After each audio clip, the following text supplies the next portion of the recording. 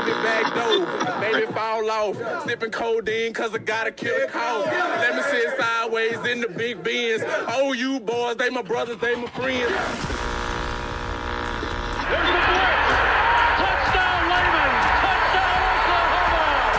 Williams got him on the blitz. Lehman on the pick. OU is going to win it again.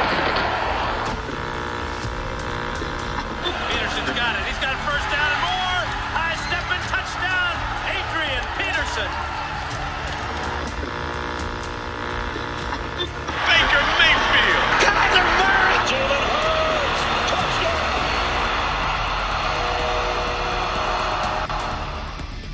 You're listening to Brandon Drum, It's all good, OU fans. Colin Kennedy, Oklahoma has the guys once Saturday arrives. and Parker Thune. This looks like the year where it's all going to come together for the Sooners. This is the OU Insider Under the Visor podcast.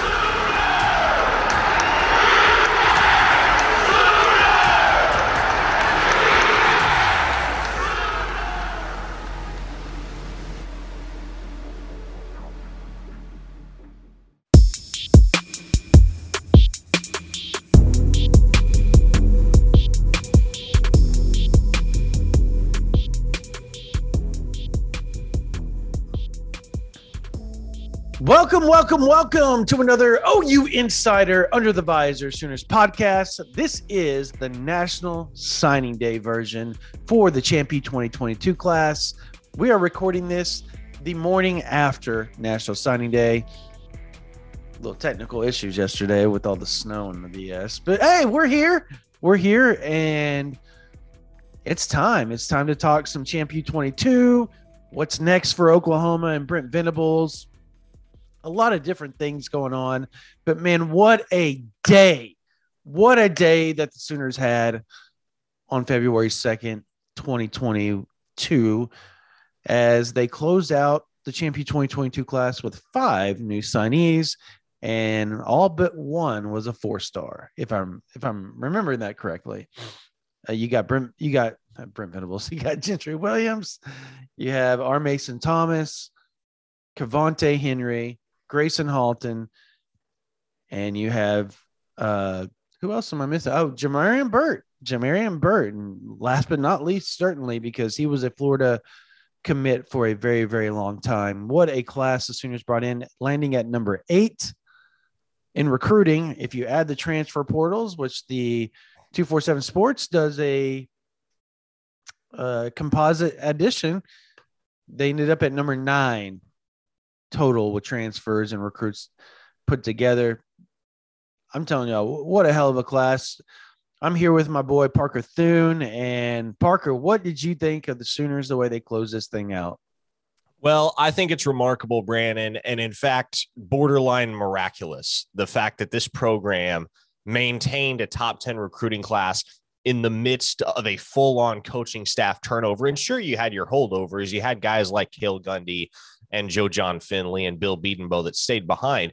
But for the most part, this is an entirely new look staff from the one that Oklahoma had the morning of November 28th. And it is not often that you see a program continue to recruit at such a high level in the midst of a class that has to experience and has to deal with all the turnover that the Sooners commits and signees had to deal with in the class of 2022. Keep in mind, they lost Gabriel Brownlow-Dindy. And he wasn't the only guy they lost, but that was the crown jewel of this recruiting class for Oklahoma. And I remember we were sitting there, Brandon, wondering how on earth Oklahoma was going to recover from losing a guy like that and the momentum, the negative momentum that creates on the recruiting trail. Lo and behold, I suppose a little over 2 months later, Brent Venables and his crew are putting the finishing touches on the number 8 class in the country. And you look at schools like Florida and Miami right now that underwent similar change on the coaching staff. And sure, they were able to garner some positive momentum on the recruiting trail towards the end once the new staff came in. But those are still 2 schools that are barely sniffing the top 20 right now in the 24/7 Sports team rankings. The Sooners are number 8. And so you can't underestimate the influence of Bob Stoops in all of this. You have to give mad props to Brent Venables and to each one of the assistants that came in and worked their tails off over the past 2 months to make sure that the Sooners closed this cycle strong, which they did. And you can be nothing but pleased with how this class turned out for Oklahoma in 2022. Did you miss out on some guys you would have liked to have had? Sure. But all things considered, if you're being realistic, this is about as good as you could have had it. Absolutely. Look, you said it best. I think when Gabriel Brownlow-Dendy decommitted, I think you and I both got on the phone and we were like, what in the hell are they going to do? Like, this is and people need to know DEFCON 1 is as bad as it gets. DEFCON 5 is good. DEFCON 1 is bad. And it was DEFCON 1. It was bad. And if you watch the Ozarks, you know what I'm talking about. They question why it's DEFCON 1 is worse than DEFCON 5. But anyways, sorry, I digress. I thought of that the second I said it. I just thought of Ruth and the Ozarks. Anyways,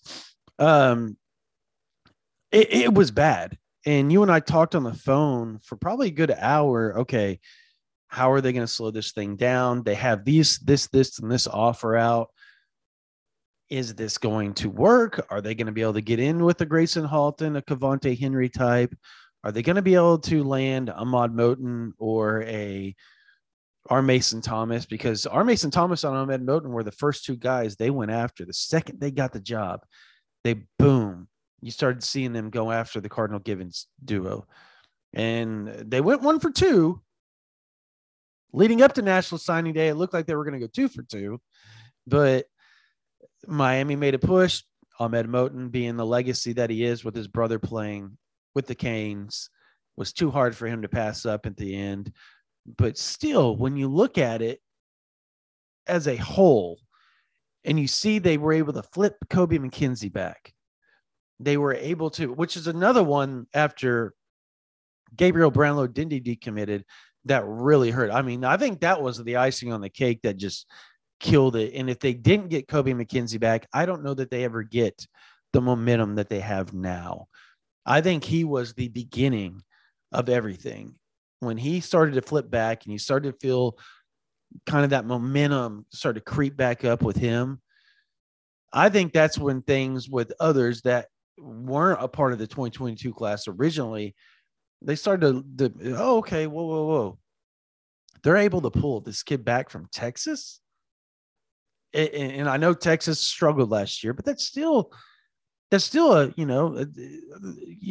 to pique your eyebrows up a little bit, raise them up, and you're going to kind of go, whoa, that shows Brent Venables' recruiting, acumen. And from that point on, him and Miguel Chavis and Kel Gundy and Brandon Hall and Ted Roof and all the guys that came in before, the Todd Bates of the world and the Jay Valais, they made some significant strides in guys that, weren't expected to be a part of the class up until a few weeks, maybe a month ago. I mean, this thing just changed really quickly and really fast, and Oklahoma ended up with, again, a top 10 class. That's how you win a national title. You build top 10 classes, and that's what Oklahoma did. And one of the guys I think that deserves a ton of credit in all of this, that has maybe gotten lost in the shuffle and the euphoria of such a successful National Signing Day for the Sooners. We're giving props to Brent Venables, sure. We're giving props to Jeff Levy for coming in and locking down Nick Evers and Jaden Gibson within a week of getting hired. Obviously giving mad props to Bob Stoops for his role in keeping everything together. But how about the job that Miguel Chavis did? This was a guy, Brandon, that had never coached before on the field at the Power 5 level, or at the collegiate level. He still hasn't. He has not coached his first game as an on-field member of a staff. And yet he comes in along with Brent Venables from Clemson in December, 2 months till the end of the recruiting cycle. He is as on deadline as you can get. Mm-hmm. He rolls in, has 0 commits in his position group. And less than 2 months later, on National Signing Day, the Sooners are inking 3 blue chip players for whom he served as the primary recruiter. Cavante Henry, R. Mason Thomas, Grayson Halton. those were all Miguel Chavis specials. And they weren't all on Miguel Chavis. Sure, Todd Bates chipped in, and sure, Brent Venables chipped in. But Miguel Chavis was the one that took the lead.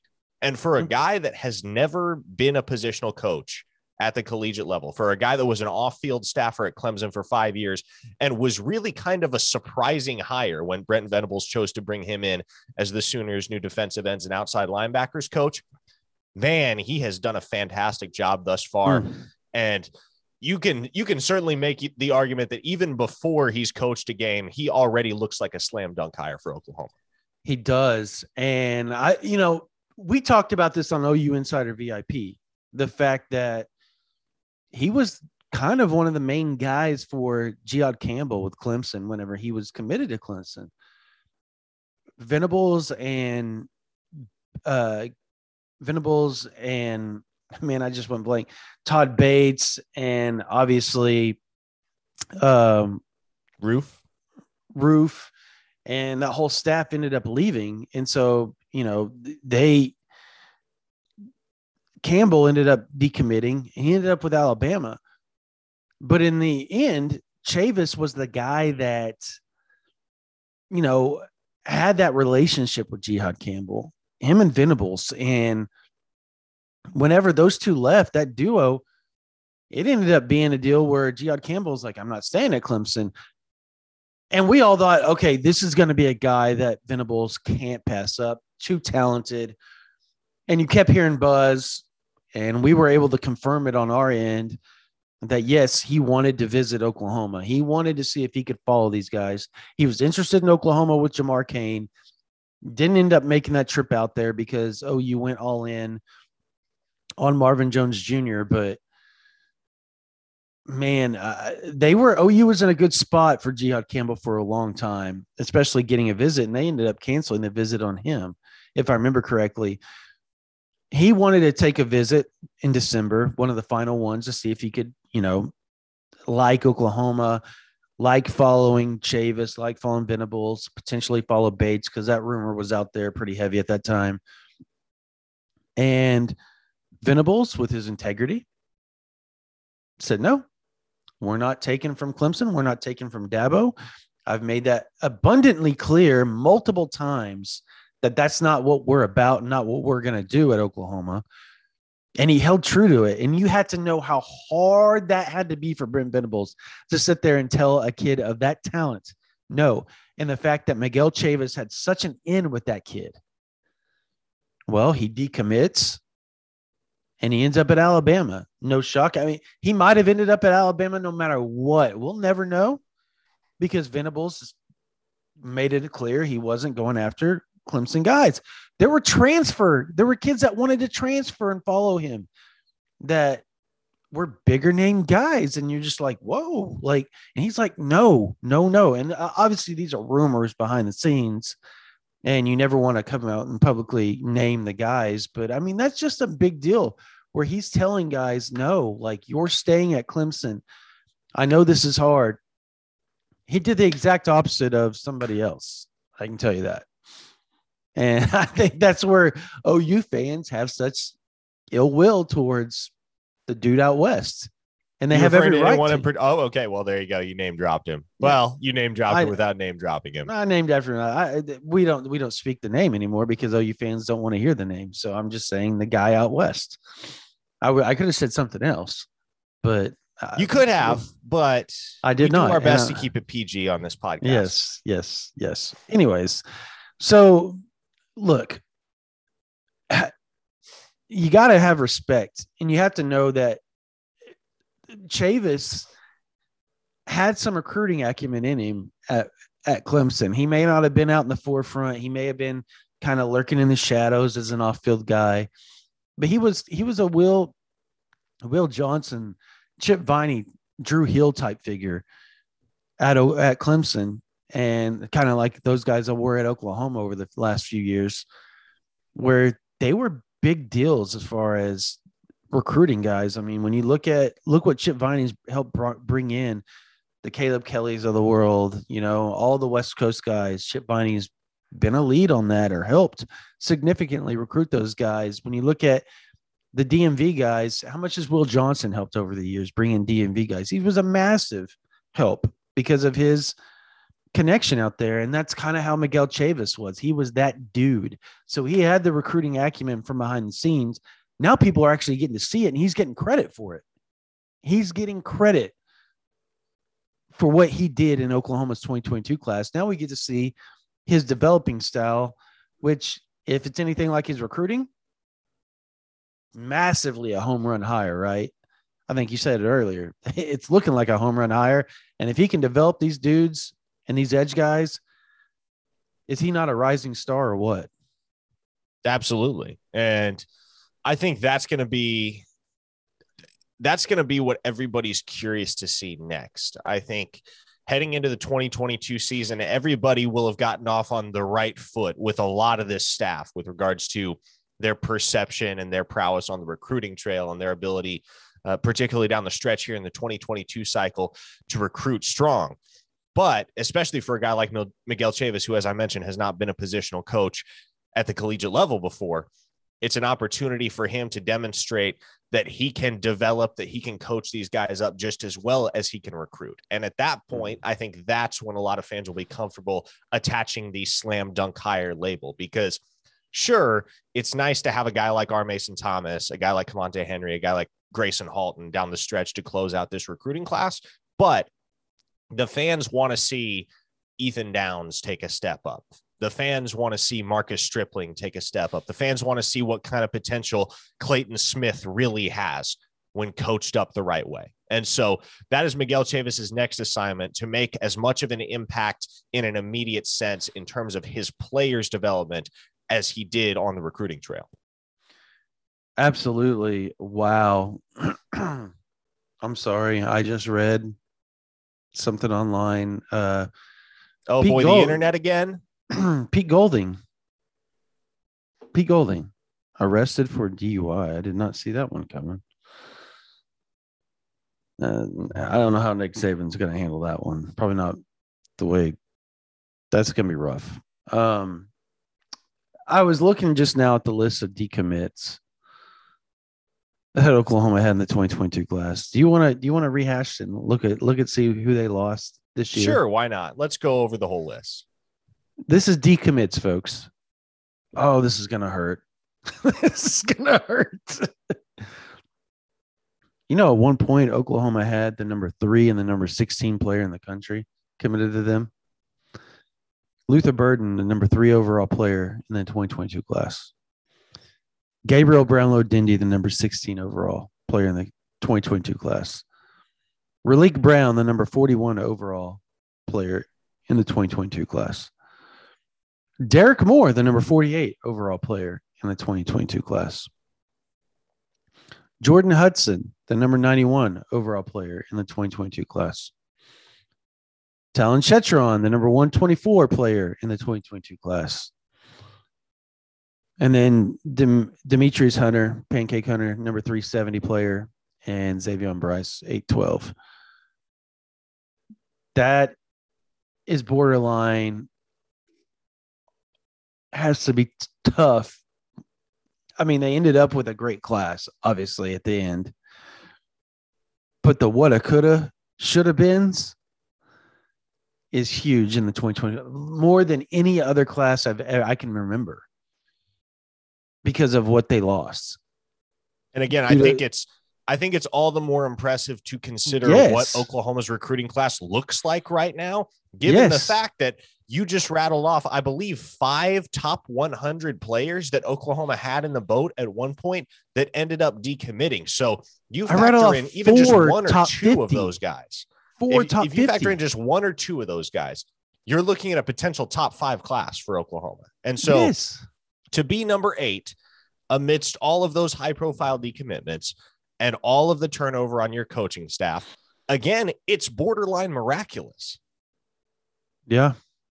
It is huge to see what Oklahoma did and what this new staff did after all of that. Because look, the majority of those guys that we named off right there, I named off Gabriel Brownlow-Dindy, Raleek Brown, Derek Moore,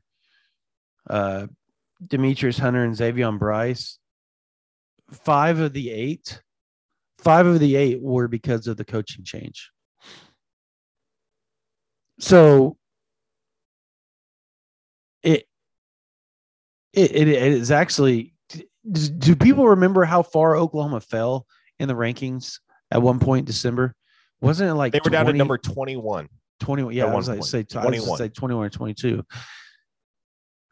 My God, to jump 13 spots. Do people understand how hard that is? That this staff had to really, really dig down and make some significant moves. The Jaren Kanak deal was massive, and ironically, Venables, to his credit, even admits, I didn't do anything for that kid to show up here. Like, he wanted it. He's the one that talked to Dabo because I told him my spots were full.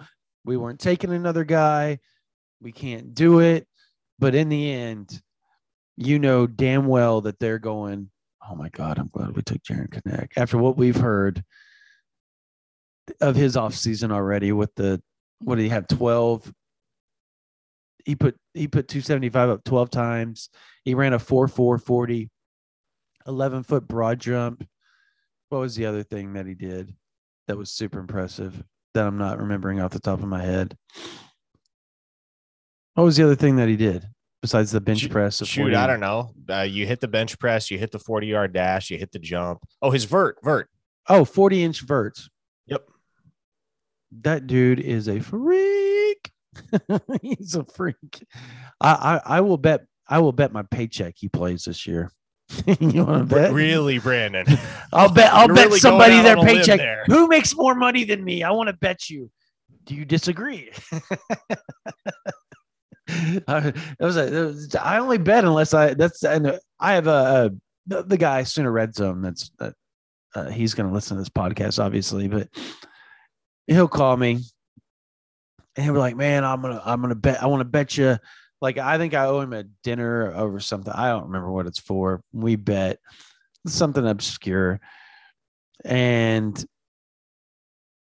I mean, he always tries to get me in all these bets and I won't do it because I'm like, dude, I'm not going to bet something I can't win at. Like I'm the type that I have to be for sure I'm going to win. That's why I don't like playing slots and I play poker because I can control it. So as you know, Parker, I'm a very control freak type guy. So, anyways, what in your mind, moving forward from this 2022 class, and I mean, we're going to talk more about this 2022 class, but moving forward, what in your mind is going to be the most significant thing for the 2023 class? Here's what I would say. I think looking ahead to 2023. We lost you. We lost the video, Parker. I would say for the class of 2023, the most important thing is going to be continuing the momentum on the defensive side of the football, because right now you have your quarterback committed in Jackson Arnold. And when you have your quarterback committed and locked in, as Jackson Arnold is, you know you're going to get offensive skill position guys that gravitate towards your quarterback. So particularly at a place like Oklahoma, I don't think you need to sweat that too much. Wide receivers are going to come. Running backs are going to come. But especially based on what you were able to do as a defensive staff over the last couple of months in the 2022 recruiting cycle, if you can carry that momentum over into 2023 and secure several blue chip guys early on the defensive front, whether in the front seven or in the secondary, just give yourself some pieces on the defensive side to build the rest of a class around on the other side of the ball, then I think you're trending in the direction of having a top 5 class in 2023, because historically, right, signing elite offensive skill position talent has never been the issue for Oklahoma. It's never what's held them back in the team rankings. It's always been what they're recruiting, or rather what they aren't recruiting on the other side of the ball. And so, especially with a guy like Todd Bates coaching defensive line and the name recognition that Brent Venables brings, the aura that he carries, I think you're in a really good spot to watch Oklahoma continue to take an uptick and climb up and further up the ladder in terms of their ability to recruit nationally and secure elite defensive prospects from places like Houston with DJ Hicks and places like Florida with Derek LeBlanc, just to pick a couple examples. And I'm not necessarily saying Oklahoma is going to get those guys, but what I am saying is now that you have the likes of Brent Venables and Todd Bates on staff, those are the guys that you can go and have a pretty good feeling about your chances of getting. And a guy by the name of Lebius Overton that apparently Todd Bates is in pretty thick with. So, I mean, look, we're going to find out more about Lebius Overton, I'm sure, in the near future. He's going to have to start narrowing things down and doing what he's got to do. I don't know that for a fact. I'm just saying. But you just named, two elite guys. I named the third on the defensive line. And they're in on several others.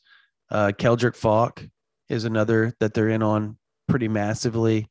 They've got, I'll tell you this much. The OU staff is going to, in my opinion, do better even in the 2023 cycle than they did in the 2022 cycle because they've had more time to build those relationships where they are currently. Yeah, it's great that you had these relationships at Clemson, and it helped tremendously when you got to Oklahoma, right? In a really quick amount of time, they were able to build an elite class. Anything in the top 10, I call elite. You have an elite class. Or if you average over 90 per commit as far as the ratings go, to me, that is an elite class. So you could be 12, you could be 13, but if you have let's say a 90.50 average per commit, you're trending on an elite class right there, because those are top 250 that you're averaging top 250 kid per commit when you do that type of stuff, or at least close to it, top 400, something like that. And that's hard to do. That's a 4-star average on your commits. So as far as Oklahoma goes on the defensive side, I agree with you. I don't think they're going to struggle offensive recruiting still, because you have Jeff Lebby. You have the guy that created the best offenses, or, one of the top 2 or 3 best offenses in the country the last 3 years, whether he was at UCF or Ole Miss. When you add Matt Corral to that, you throw in Jackson Arnold to this whole ordeal and Dylan Gabriel to this whole ordeal. It's hard to sit here and say, oh, well, they got to focus on the offense. That's where they got to do this, that, and the other. Yeah, other places might need to do that. The talent Oklahoma has on offense, still losing Caleb Williams, Mario Williams, and whoever else they lost over, Kennedy Brooks, Tyrese Robinson, Marquise Hayes, all those guys that ended up leaving. I find it, I guess, kind of humorous that people think that they're just going to fall off. Well, here's what I would say, Brandon. I would say when you look at the last 2 decades or the last quarter century of OU football, if I'm Brent Venables and this staff, here's the position I am taking in terms of recruiting. What I can now do as a coach, especially a head coach at the University of Oklahoma, is I can walk into a prospective recruit's home, whether they play offense or whether they play defense, and say, look, we are the University of Oklahoma. We've been a great offensive program for the last 25 years. We were great before Lincoln Riley. We will be great after Lincoln Riley. Mm-hmm. Conversely, if you play defense, if you're a defensive guy, you can come be a part of the revolution at Oklahoma on the defensive side of the ball. You can operate, you can develop, you can learn under a guy who's coached 4 Butkus Award winners, a defensive line coach that was named Recruiter of the Year in 2019, a guy that arguably has more, like Miguel Chavis might have more momentum right now as a recruiter than anybody in the country based on what he did over the past 2 months. And so from that perspective, what you can do is when you're walking into the home of a defensive guy, you can say, look, what we are building is going to put us in legitimate national championship contention, because you know that at Oklahoma, we're going to have great offense. Yeah. But over the past decade or so, what's been holding us back is great defense. I, Brent Venables, am here to remedy that. And I'm going to make sure that we are playing elite level defense and that we are elite on both sides of the ball. And therefore, we're going to be in contention for national titles year in and year out. Come be a part of that. You nailed it on the head. I'm here to tell you right here, right now. I just spent several hours at Allen, Texas high school with, like you mentioned, DJ Hicks, Umazulu. That's how he wants you to pronounce it. Umazula. It's not Umazulu. It's Umazula. I learned it. He told me how to pronounce it. So he likes being called Zoo, not Zena. He's a 2024 4-star edge rusher, defensive end type. And then obviously Michael Hawkins Jr., who is one of the top quarterbacks in the 2024 class. Yeah, he's a freak. And he's an OU legacy. His dad played at Oklahoma, ended up playing with the Green Bay Packers. He's a former defensive back. He looks just like his daddy, by the way. Built just like his daddy. Tall, lanky. He's got a good figure on him and everything. Like he's stronger. He's bigger. He's got a bigger upper body than I expected him to have. Just kind of shocking, to be honest. So anyways, I'm talking to GJ and Zoo, and they bring, obviously, Zoo building a strong relationship with Coach Chavis, Coach Valai. And the same goes for DJ Hicks. I think what might be the most underestimated portion of this OU staff moving forward is that they have a chance to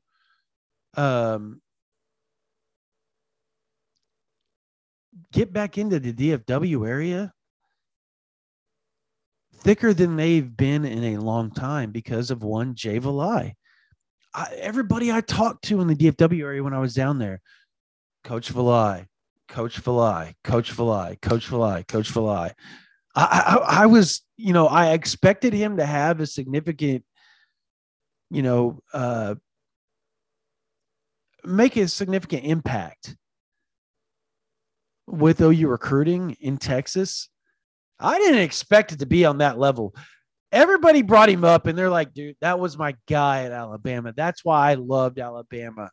That's why I loved Texas. When he was at Texas, he was recruiting me. When he was at Alabama, he was recruiting me. Now he's at Oklahoma. That's going to be so easy for me to go up and play at Oklahoma if I choose them because Coach Valai's there. And then when you talk about DJ Hicks, he talked about having a relationship with Venables and Todd Bates for years. Like he said, he was closer to them than anybody else for a long time. Then he said he was really close with Coach Valai as well. So I think Oklahoma's in a really good spot for DJ Hicks. I think A&M's going to be a problem. Of course, they're recruiting at a level that it's actually kind of shocking. But there's a lot of people that expect that to like fall apart at some point because they think is how they're stacking up on the defensive line. There's going to be a lot of transfers at some point because not everybody's going to play. Not everybody can play. Now, that's just people talking. I don't particularly know or believe one way or the other because I have to give respect for what A&M's doing. Like what they're doing is pretty impressive. The greatest class of all time is impressive. No matter how you look at it, it doesn't matter the bro Bible stuff. I mean, none of that matters, honestly. That was a pretty legendary tangent from Jimbo yesterday. It was awesome. It was awesome. I enjoyed it because, I mean, anytime I coach tangents, I love it. And I think his deal with, Lane Kiffin is going to be their back and forths are going to be pretty legendary. I don't know. I can see the appeal for playing for and I know this is going to piss OU fans off. I can see the appeal for playing for Jimbo Fisher. he just has that. I don't know. There's something about him that makes him who he is. And I'm trying to, I can't really pinpoint why, but I mean, look, the way that A&M recruits is going to be difficult on OU and Texas for years to come. It just is. They're recruiting on a level that Oklahoma can only hope to get out at some point. And it looks like they're working to get to that point, obviously. But when you look at the DJ Hicks of the world, when you look at the Derek LeBlancs of the world, when you look at the Lebbeus Overtons of the world, they're in it for all three of the top defensive linemen in the country. It's like you said, I think that's where you start. You have to start up front and then work your way back. As far as, you know, we talk about Coach Valai, he's in on Caleb Downs too, the top DB out of Georgia. Matter of fact, was talking to a few people, and I guess Caleb and Valai talked for a long period of time last night on National Signing Day, like had a significant conversation. The interest is wildly significant for Oklahoma right now. And they're shooting a shot. OU shooting a shot with the top guys, and they're going to see what they can do out in the southeast side of the nation. And I think, what's your take on that, by the way? Because I think, to me, I think that's the most interesting aspect to this whole new staff is where they're trying to lay their pipelines at in recruiting. Yeah, I think that's going to be interesting to watch unfold, because you look at Brent Venables and where he's traditionally made his hay on the recruiting trail. He's got a very strong presence in the state of Florida. Miguel Chavis obviously just signed a guy from Florida, a guy from San Diego, and another guy from San Diego. So he's working coast to coast. Yeah. But Todd Bates has a strong presence in the Southeast. Obviously, Jay Valai has a really strong presence in the state of Texas, as does Cale Gundy. And so I think what the Sooners have on staff right now is they have guys who have their own respective hotbeds where they can kind of zone in on and serve as essentially regional recruiters. And Ted Roof said last night in the press conference when he met with reporters to debrief on National Signing Day, he said, look, we're going to recruit as a staff. We're not going to recruit as individuals. So I'm not necessarily saying that recruiting a kid from the state of Florida is going to be all on the shoulders of Brent Venables, or recruiting a kid from the state of Texas is going to be all on the shoulders of Jay Valai.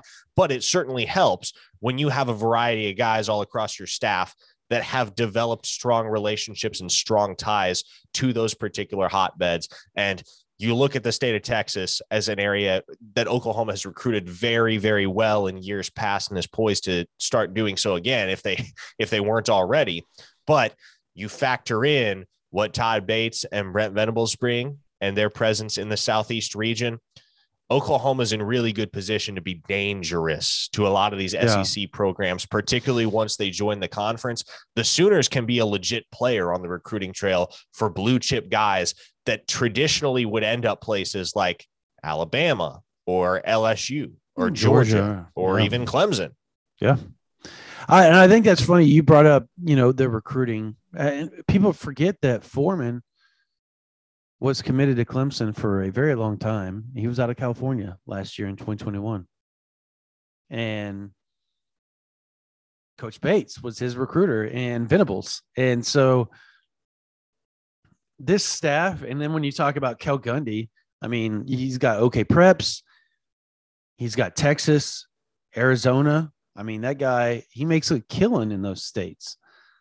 DeMarco with Vegas and Arizona and Oklahoma and Texas and Colorado. I mean, these guys are all over the place. I think this is probably the most balanced, when you say as far as the how they can recruit, it's the most balanced as far as the states they have pipelines in compared to the previous staff. I think it's more balanced. I think there's a wider range of possibilities, because even a Brandon Hall, and we haven't even talked about him, He went down into Florida and pulled out Jamarian Burt. He recruited Jamarian Burt. That was his dude from Ocala, Florida. And he's from Alabama. I mean, he's originally from Oklahoma. Obviously, he's from Newcastle, Oklahoma. Graduated from the University of Oklahoma. Was Brent Venables' right-hand man as a GA, student assistant, all that type of stuff. Coming up through the ranks at OU with Brent Venables. But he made his biggest impact at Troy, which is in the state of Alabama. He recruited the state of Alabama. He recruited Florida. He recruited Georgia. So again, another guy that has significant connections to states that put out a ton of players. And then add to the fact that he's an OK Preps guy. So he's recruited Oklahoma and he knows the OK Preps landscape. That's another thing we need to touch on. What the priority that Oklahoma is putting on OK Preps. It's different than what Venables, or not, excuse me, what the other guy did, the previous staff. They're first and foremost, they're going after Oklahoma guys. That's like number one on their billing. Find the top in-state kids, make sure they don't go anywhere but OU, and then branch out. Well, and I think it goes back to what Bob Stoops said a couple weeks ago with regard to recruiting the state of Oklahoma, when he said, look, if we're going to make a mistake, if we're going to sign a scholarship player that eventually proves he's not capable of playing high-level football at the University of Oklahoma, we'd rather make that mistake on a kid who comes from within state lines. Right. Because there's a lot more leeway granted and there's a lot more public forgiveness granted when you whiff on a kid like that who is Sooner born, Sooner bred, and has grown up within the state of Oklahoma than if you bring in a kid from California or Georgia or Florida or South Texas and they don't pan out. So I don't know that Oklahoma's sole focus is going to be recruiting the state of Oklahoma. I think at that point you're descending to Oklahoma State's level. Yeah, you have a nationally regarded brand, you have a nationally recognized coaching staff, and you have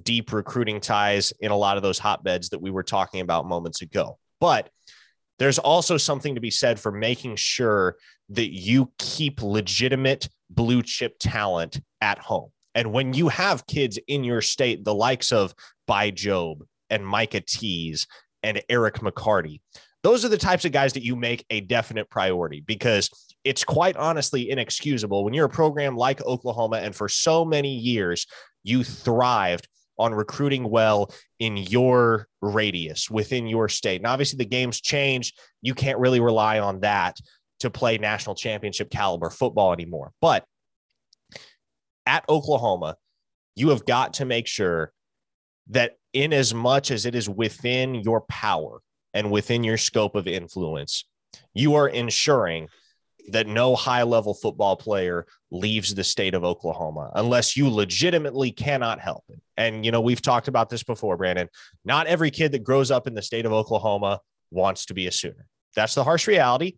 Some kids want to go play at Ohio State or play out at a place like Florida or at Georgia, and that's fine. But for the most part, the kids that you find within the state of Oklahoma, they're going to want to be Sooners in their heart of hearts. And if they want to be Sooners and you know they can play football at the University of Oklahoma, why wouldn't you go pursue those guys fervently and make sure you get those guys in the boat and build the rest of your class around a strong nucleus of players that are diehard Sooners?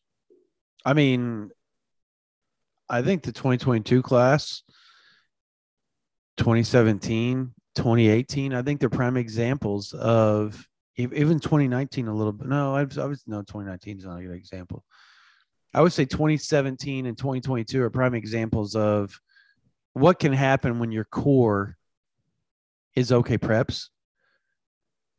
Because when you have the likes of a Robert Spears Jennings, a Gentry Williams, a Jacob Sexton, I'm trying to think of the other guys off the top of my head that Oklahoma landed in 2022. They landed, 4 or 5 guys from the state of Oklahoma, correct? Yeah, so you had Gentry Williams, Robert Spears Jennings, Jaden Rowe, Jacob Sexton. Yeah. Yeah. anyways, the point being is they're all 4-stars, right?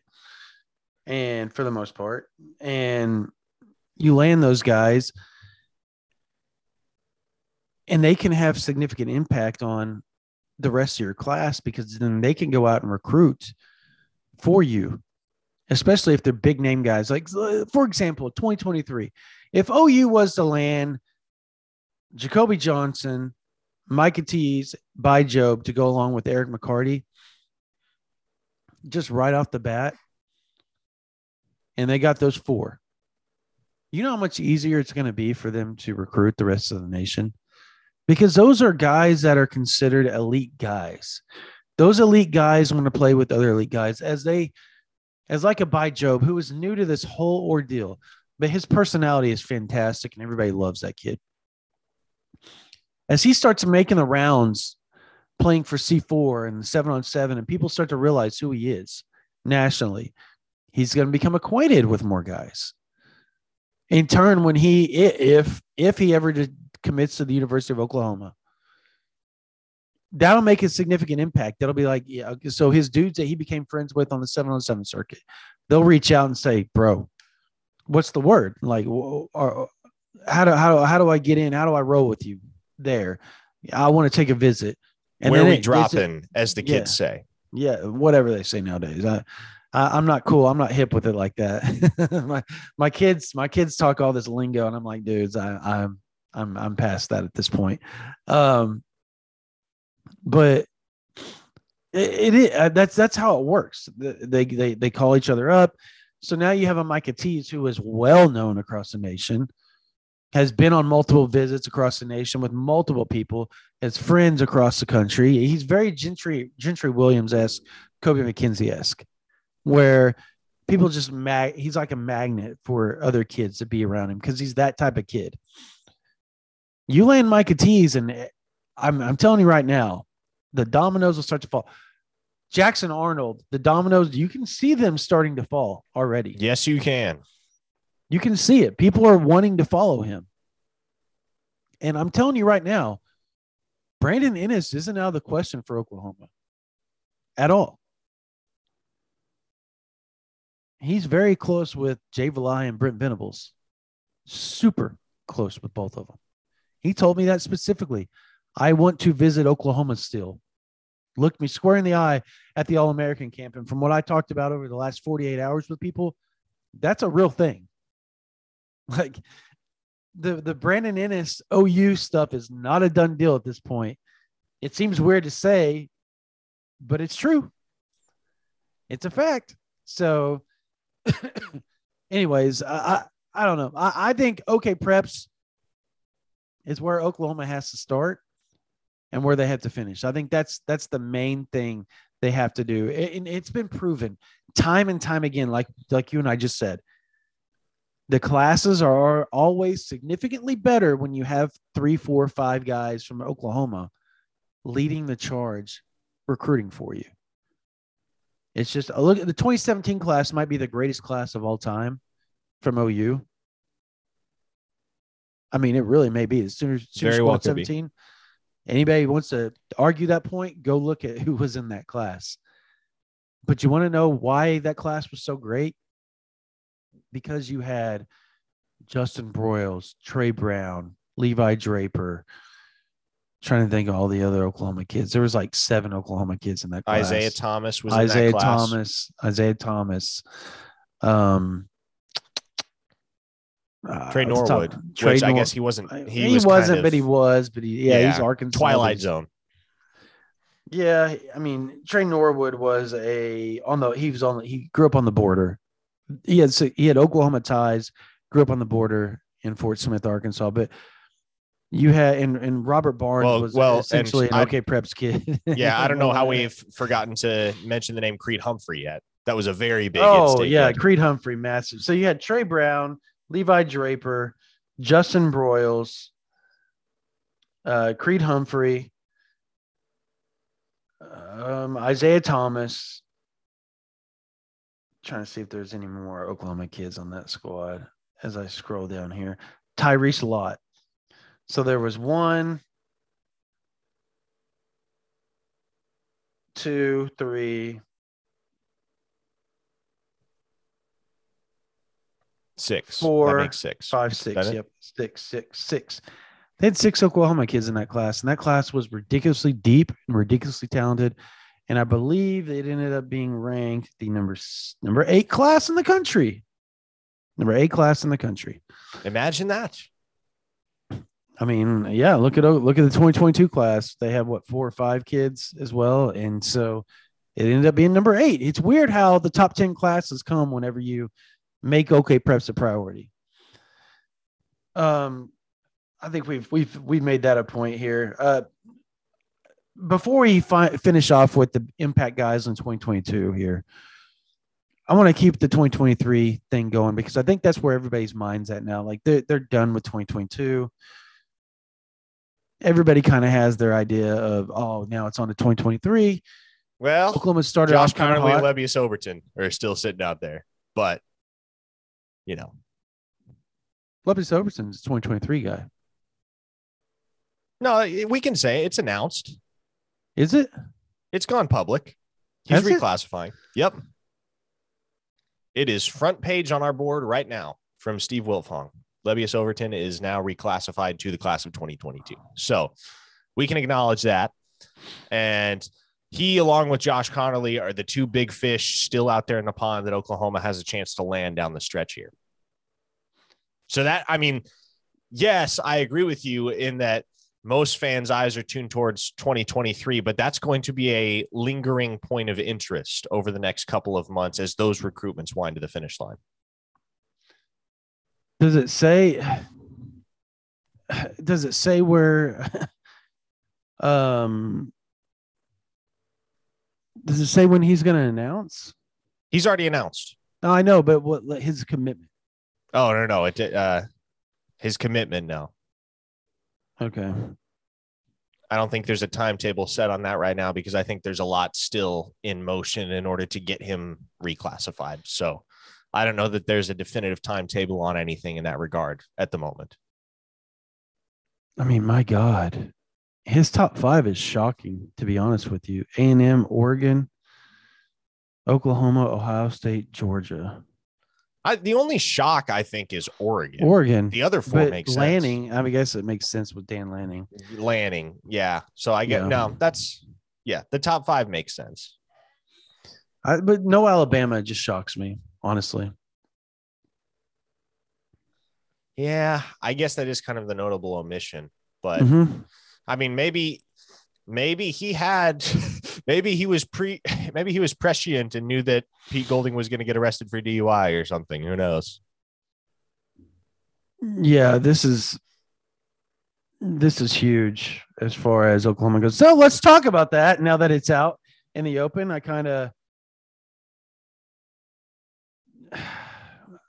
We were hinting at that earlier in the podcast a little bit with the Levius Overton stuff. I tried not to blow the top off that, but it's out there. It's on our board, OUinsider.com, and it's a VIP stuff we got going on here. OU made the top 5, and he reclassified to 2022. So now OU has 2 5-stars they're in on to close out the 2022 class. And when you thought it was all over with 2022, it reels you back in, baby. The class that never gives away. All right, man. A&M obviously has the momentum here. Sure. I mean, that's A&M has the momentum with just about any 5-star at the moment. It's crazy. It is. His dad worked there for 11 years. The kid grew up around College Station, but his dad also is the biggest OU fan there is. They've been to Oklahoma 2 or 3 times already on their own. He made it known in the write-up that Steve Wilfong put out. Love Coach Venables, love Coach Bates. That's so drop the crystal ball, Brandon. Not happening. If it happened, it would be to A&M. I'm going to tell y'all right now. But OU's there. There's a lot of buzz. From when I talked to people last night, and I read you the text, it was very to the point of, hey, Oklahoma is very much in this thing. Like, they've got a legitimate shot. So that means he's going to be taking official visits at this point. You know what's crazy to fathom, Brandon, is that there is a world in which Texas A&M signs Lebbeus Overton, Gabriel Brownlow-Dindy, and Shamar Stewart to the same defensive line. That is terrifying. That is terrifying. If that happens, I want to say this. If that happens, I will say right here, right now, that 2 or 3 transfer at some point.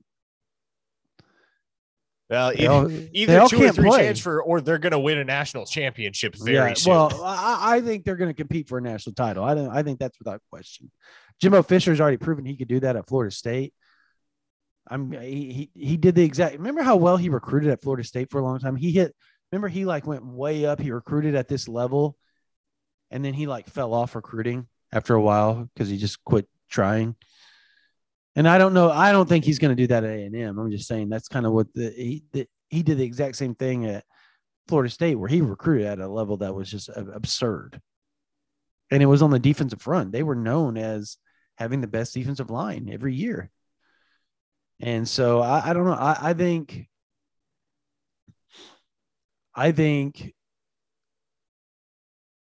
OU has a legitimate shot for Lebbeus Overton. He's probably going to take an official visit from the looks of it. And from that point on, you have to assume that OU and A&M are right there at the top just because the connections to the school with the families. You would have to assume that. I mean, this is just our assumption. Well, and at that point, Georgia has to be if you're location. If you're splitting hairs between Oklahoma and Texas A&M in the race for Lebbeus Overton, one thing you have to be mindful of is the relationships and the influence that those coaches are going to have on a guy like Lebbeus Overton. And at that point, do you trust Brent Venables and Todd Bates, or do you trust DJ Durkin and Elijah Robinson? Right. In that cage match, I'm giving the edge to Venables and Bates. And obviously relationships aren't all of it. Elijah Robinson's proven to be a hell of a relationship builder. Yeah, absolutely. Absolutely. But so has Brent Venables and so has Todd Bates. Yeah, so that's fair. I think the full court press that Oklahoma can put on a guy like Lebbeus Overton between Venables and Bates, and shoot, at this point, throw Miguel Chavis in there because dude knows a thing or two about relationships, clearly. Yeah. Relationships aren't the entire picture, and they aren't the only factor. But specifically in that arena, I give the edge to Oklahoma. I'm not saying I give the overall edge to Oklahoma in terms of where Lebbeus Overton ends up, but there's reason to have a guarded sense of optimism about what Oklahoma could do if they get Lebbeus Overton on a campus visit. I mean, my God. If they close out with Connerly and Overton, you understand how happy the OU fans will be. It'll be significant, a significant deal. As a matter of fact, pulling up the calculator, I think would be. Do you think they already have him in the class, or? I don't know. That's a good question. I suppose if they do, well, the issue is even if they do change the class designation, they still have to re-rank him. So I don't know that we would be able to get a reliable indication. He has not been. Oklahoma. Yeah, he's not. Yeah, he's okay. Not But here's what I do know: Oklahoma gets Josh Connerly. They jump up to the number 7 class in the country. You have to imagine if they get Lebbeus Overton, they're at least encroaching upon top 5 territory. I can tell you what his number is. Here's what you do. You just do the number on it, right? I mean, well, no, because the number depends on the class, doesn't it? Yeah. So he would be at 29.88 as far as his number, his ranking, the points he would give is 29.88. That would put Oklahoma at 304 if they got Connerly too. Which would put, and I don't know if that's 100% how it would work out. It's a percentage, isn't it? Isn't it a percentage? Well, and I think it depends on who else you have signed in that class. So that's what I'm saying. Right. I don't think you can just take that number and plug it in. At least from how I understand. I'm not a math guy. They would be 4 or 5. That's why we do what we do. Yeah, they would Yeah. be 4 or 5 most likely, 4 or 5. right? Yeah, in the rankings. Wow, that would be impressive. I don't know if I can.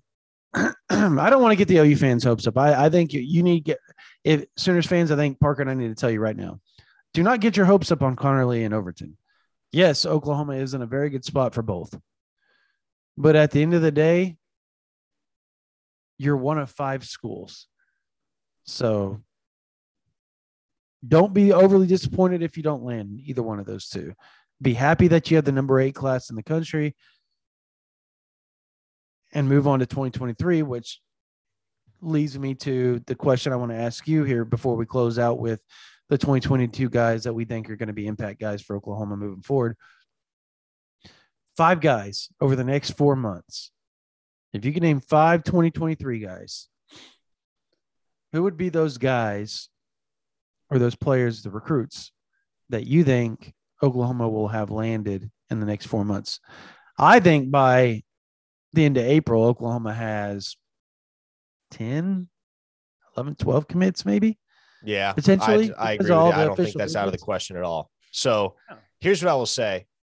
I think you got to start with the obvious. Ashton Cozart is making an announcement this Friday, and I think the consensus expectation is that that's going to be a commitment. And if that's the case, Oklahoma is in the driver's seat there. But they've been in the driver's seat for Ashton Cozart for more than a minute. So even if Friday's announcement isn't a commitment, I think they still lock him down before long. So I would put him at the top of the list.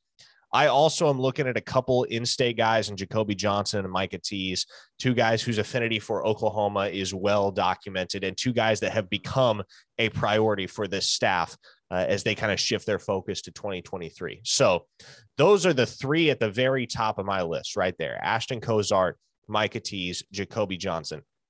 I'm going to throw a little bit of a wild card at you. And I throw this guy's name out there because I know he's not big on the whole recruiting process, would probably rather get it over sooner rather than later. And I know Oklahoma's making a lot of positive strides with him lately. That guy is Jalen Hale, the 5-star wide receiver out of Longview, Texas. And Oklahoma was not in Jalen Hale's top 12 when he dropped it because it came, I want to say within 48 hours after Lincoln Riley left for USC. So it was entirely unclear what the offensive staff at Oklahoma was going to look like at that point. And I think that was the reason why Jalen Hale omitted them. But Cale Gundy and Jay Valai have Oklahoma very much back in that race and trending strong for Jalen Hale. So it's kind of just a gut feeling, and it is admittedly a bit of a wild card, but that is the guy that I would say is number 4 on the list. Number 5, I want to add a disclaimer here, because I know for a fact with 100% certainty that this player's commitment isn't going to become public until early signing day. But I really do believe that within the next couple of months, the Sooners are going to get a silent commitment from Caden Green, the 4-star offensive lineman out of the state of Missouri, because Oklahoma has a lead until early signing period. He is not announcing until early signing day. Okay. 100% not announcing. And so with that in mind, I think that's why I add a bit of an asterisk to that one, because you're not going to know that he's committed until early signing day. But based on the way that things are trending right now, and Caden Green is going to be back on campus March 5th for his 4th visit to the campus of the University of Oklahoma, and he's bringing a whole crew with him. You want to find out who? Head over to OUinsider.com. I posted a note about it earlier this week, I believe. But regardless, Caden Green is a guy that Bill Bedenbaugh has made a very strong impression on, that Brent Venables has made a very strong impression on since taking the head coaching job. And right now, and I dropped the crystal ball for Caden Green to Oklahoma. I believe it was last May. And I feel as good right now as I ever have about that crystal ball. I think Caden Green's going to be a Sooner, and I think he could give the staff his silent commitment sooner rather than later. Okay. That was 4, right? No, that was 5. So I got Cozart, Hale, Jacoby Johnson, Micah Tease, Caden Green. Okay. Those are my 5. Gotcha.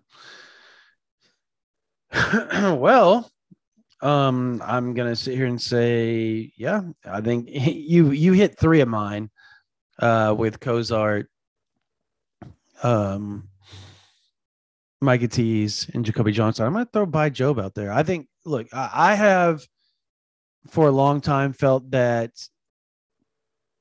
Vanderbilt was going to be the team to beat here, and I know that sounds really weird for a top 60 kid in the country, but their coaching staff is foreign, from Jamaica, from a couple other places. So he feels really comfortable with them. You add the fact he's from Senegal. Education is such a priority in countries like that, that Vanderbilt, it appeals to him. I mean, in a huge way. That said, he does live with the family that is OU donors. They're an OU family. Oklahoma Sports and Orthopedic, Dr. Bond, and Susan Bond. They're big time Oklahoma people. They're not pressing him at all to go to OU. Not at all. They're letting him do what he wants. But at the end of the day, I think By Job ends up at Oklahoma because it'd be closer to family. And it just makes sense. So I have Jacoby Johnson, Micah Tease, By Job, and Ashton Cozart. Obviously, Cozart has an announcement for something coming up tomorrow. We like Oklahoma's chances. We like where they stand with him. He originally was trying to commit to OU back on December 29th, the day that Lincoln Riley, I said his name, the day that other guy that went out west decided to leave the University of Oklahoma. And so that derailed all OU's momentum.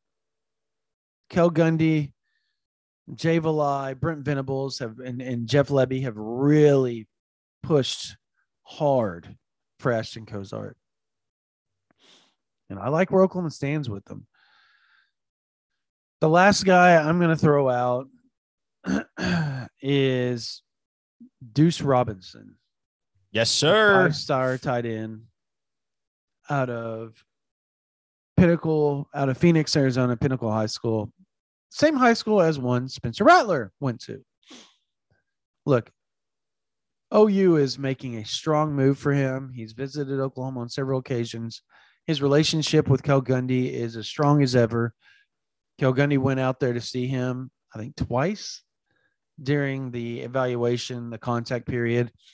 So I like Oklahoma's chances there. And I'll add one more. To this whole ordeal. Well, I'll add two more. He's giving you a bonus, an encore. I'm going to give you a bonus and an encore here. I'm going to go with Dylan Edwards from Derby, Kansas, the athlete. Man, how did I forget him? I don't know. I thought you had four easy ones, like right off the top of the bat. I was like, whoa, he didn't even name Dylan Edwards. Okay. So I just went ahead and named some extra guys. I'm going to go with Dylan Edwards. I do think Oklahoma sits really well with Trey Wisner, but he's not going to announce his decision until October. If I was going to pick where Wisner's going to go right now, I'd say OU 100%. I feel that confident in it. But there's a long time between now and October. The final guy that, and you know, you named Caden Green, so I think you and I are both on the same page there. You know that more than me. But from what I know Oklahoma sits really well with him. I'm going to throw out a wild card here. And I'm trying to find my defensive line here on the list. And I think Oklahoma walks away with kind of I guess another surprise commitment or two. I'll say, oh man, I can't do it. The defensive line would be just because those guys are so big time. It would be hard for me to do that. But I do think Kenijah Harris out of IMG Academy, the four-star offensive lineman, And I do think that Peyton Kirkland out of Dr. Phillips in Orlando, 4-star offensive lineman. I think those two are guys that OU fans need to watch very closely. And I will add that I think Keldrick Falk is a guy Oklahoma fans need to watch as well on the defensive line. Obviously, DJ Hicks. I would say Bobby Washington out of Miami, Florida, and his brother. I can't remember his brother's. I can't remember who his brother is off the top of my head. It's Robbie and Bobby. Robbie and Bobby. There you go. Robbie Washington. I think both those guys are in Oklahoma's in a prime position for both those guys as well. So, but their dad did play at Miami from my understanding. So it's going to be hard to pull them out of South Florida and the Miami area, but I think Oklahoma sits really well at this juncture. And then finally, I'm with you on the Jalen Hill thing. I am. I think Oklahoma is tracking very well for him, but they have to keep sustaining that. If they don't sustain that, I think Oklahoma's at a breaking point right now. They either need to get him on campus in March. If that doesn't happen, I don't see at any point Oklahoma can make a comeback for him. They're charging right now. If something goes awry and it stops and they don't end up getting him on campus, I think that's where things kind of stop for Oklahoma with Jalen Hill. So we'll have to see how that plays out. March 5th, that big junior day. I mean, there's big names out there. Keldrick Fox supposedly showing up. Jordan Raynaud supposedly showing up. There's a potential to have DJ Hicks back in town. There's a lot going on for Oklahoma in that weekend. And then I think April 1st on, when the official visits start to be allowed to happen again, I think OU is going to throw out official visits every week. And I think it's going to get bigger and bigger and bigger as we head into the spring game. Before we close this out real quick, 3 guys on the 2022 class do you think are going to make significant impact in the 2022 season? If I had to pick 3 guys that will make a very strong impact for the Sooners in year 1 of the Brent Venables regime, I feel like you have to start with Jaren Kanak, based on everything that we've heard about him thus far in workouts and just the physical specimen that he is, both in terms of his athleticism and his size and his tenacity. That's a guy, I know there is depth in the linebacker room, and I know there is quality depth, but that's a guy that might just be too good to keep off the field at the end of the day.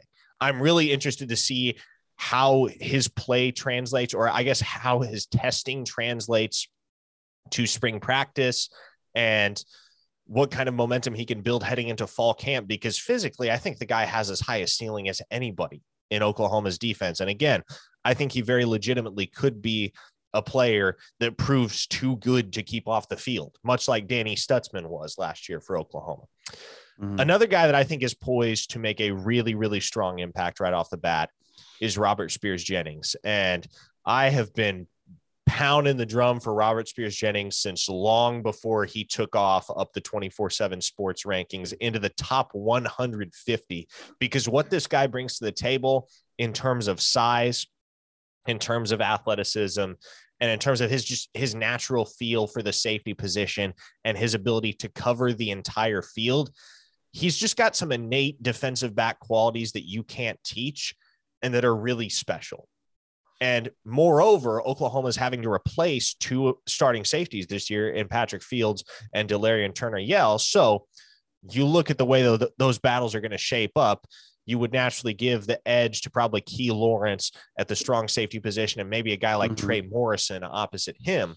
But the point is, Robert Spears-Jennings is going to have as good of a shot as anybody to make a case for a starting role. And based on what he brings to the table and based on the fact that you look at his frame and you look at the way he plays the game, he's so ready.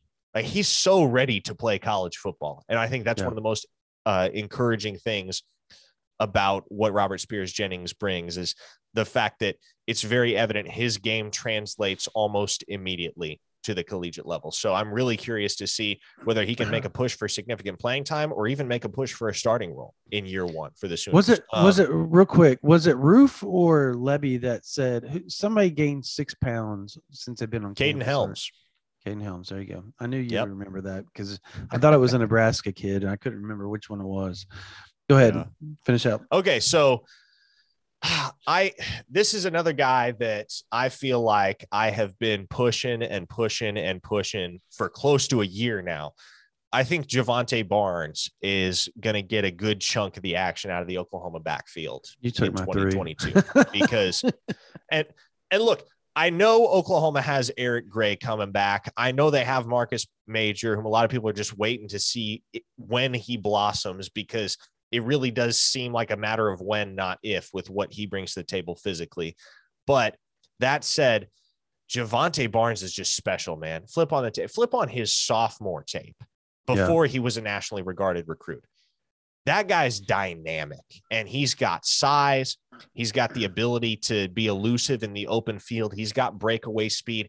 He has got all the tools that you want in a complete 3-down running back. And he's probably not a 3-down running back for the Sooners right off the bat in year one, because obviously you've got an experienced guy in Eric Gray that has proven particularly useful in passing down situations. But I really do believe that Javante Barnes could have a better year than we have seen from any Oklahoma freshman running back since Trey Sermon back in 2017, and perhaps even more so, perhaps going back to Samaje Perine in 2014. That's the kind of ceiling that I think Javante Barnes has immediately. And one guy that I will throw out as kind of a bonus, Brandon, R. Mason Thomas has a really intriguing blend of skills, man. Yeah. And that's one of those guys that from a size standpoint, you kind of wonder if he needs a year or two to kind of transition to the speed and the physical demands of the collegiate game.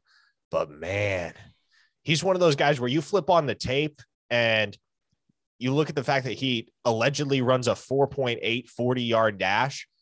You look at the way he pursues the quarterback, you're like, ain't no way that dude is as slow as his 40-yard dash would suggest. He plays angry. I saw one of our posters on the OU Insider VIP board the other day sum it up really nicely when they said he plays like his hair's on fire. And that's a really good way to describe the way that R. Mason Thomas plays the game. So again, I'm not sure whether he becomes a factor in year one just because of the depth that Oklahoma has at rush and at that outside linebacker position. But man, I think R. Mason Thomas long-term has a really, really high ceiling. And I think it could translate as immediately as his freshman year.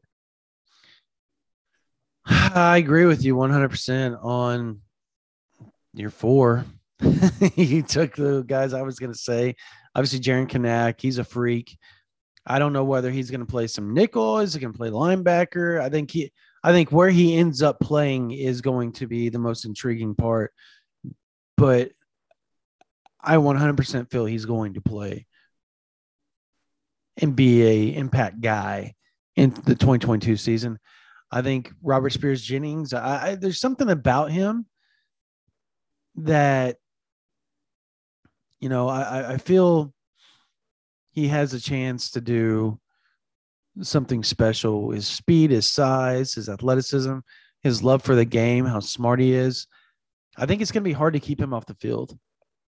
And I think the same with Javante Barnes, just because we've heard such good things about Javante since he arrived for winter workouts.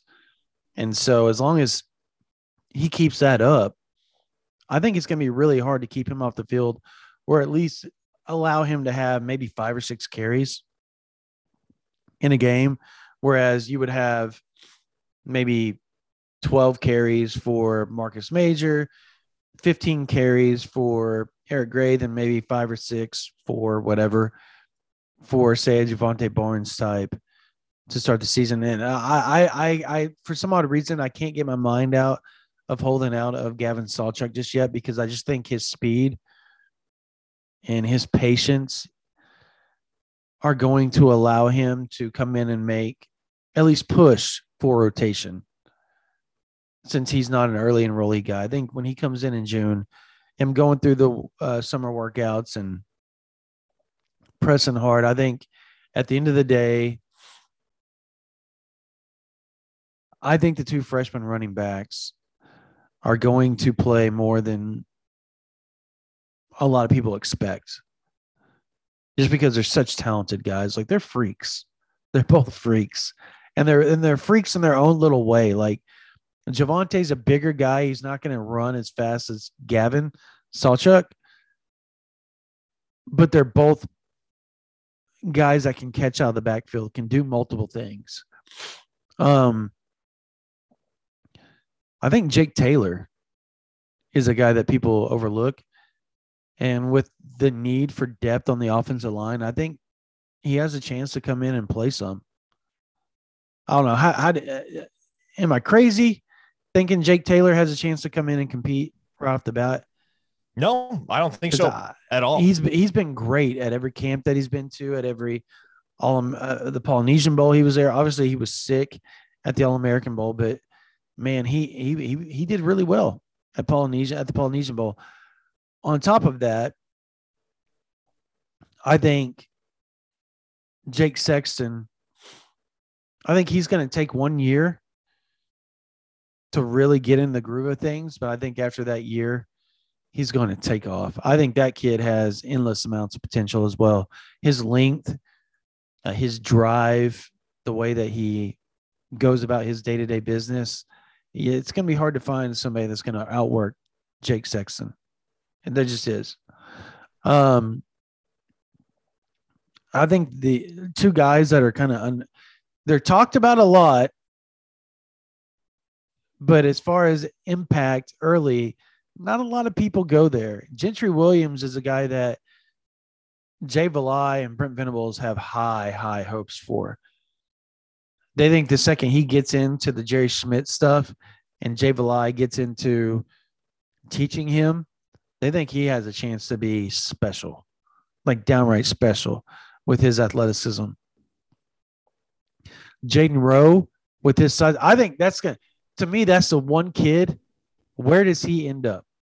He's already 6'3", 225 pounds. He runs a 10.4 100 meter. He's a freak. Where does he end up playing? Is he an edge rusher at the end of the day? Is he a nickel? Strong safety, linebacker? Like, where does this kid end up? I think finding out what type of mentality this kid has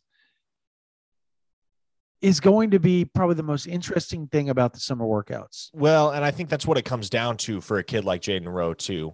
For a kid with that much versatility and that much athleticism, the type of skill set that Jaden Rowe has, it all comes down to what his mentality is and what you can coach him up in that regard to become. Because to be a successful edge rusher, the likes of a Nick Benito, you got to have a certain mentality, and it's a different mentality than you would adopt playing safety or playing nickel or playing cornerback. So if they are going to make Jaden Rowe into, as he put it to me, the fastest edge rusher of all time, then that's something that it may take a little while for him to get there. And it may take a little bit of development and coaching, both physically and mentally, to get him to the point where he's comfortable rushing full speed at a 320-pound offensive lineman and trying to work his way around him. Because for a guy that's played defensive back for much of his high school career, that's probably going to be a bit of a culture shock initially. Yeah. And so, yeah, there's a very good chance that Jaden Rowe becomes an immediate impact guy if that isn't the secondary, but I think his ceiling could be even higher at edge rusher. But in that circumstance, I think it probably takes him a little bit longer to get there, if you know what I'm saying. I agree. I think that's what I'm saying. I think us finding out how much weight does he put on when he gets to Norman, I think is going to be the telltale sign, because after a month, if he's put on 10 pounds and he's weighing 240, we know exactly where his ass is headed. He's headed to the end. Miguel Chavis is going to be his position coach. So I think to me, that is, there's so much intrigue with this 2022 class that I think OU fans have a lot to look forward to. And I think they're going to be a significant impact class when it's all said and done. And I think a guy that we haven't talked about yet is Kobe McKenzie, just because there's a lot of depth at linebacker. But he is going to be a leader and one of the top guys on the defense before his career is all said and done. I actually think he'll play some this year, but I think the 2023 season, he's going to take off. I just think because he's never really been a nutrition, strength and condition guy. So he's going to need some, time to, I guess, move forward and find his niche in the system, the OU system. And he's doing that, but he's going to have to do it at his own pace. And I don't know. I've heard good things about him so far. His work ethic's fantastic. His attitude's great. I'm ready to see how much his body transforms, because he's a guy that has a chance to really, really make a big jump with his body underneath Jerry Schmidt when it's all said and done, and be a really big time impact player as an off-ball linebacker. Some people question that with him because of his frame, but his frame's like that because he's never had nutrition before. He eats what he wants, and so, but he's lost a lot of weight already, and I think that's going to be the key there.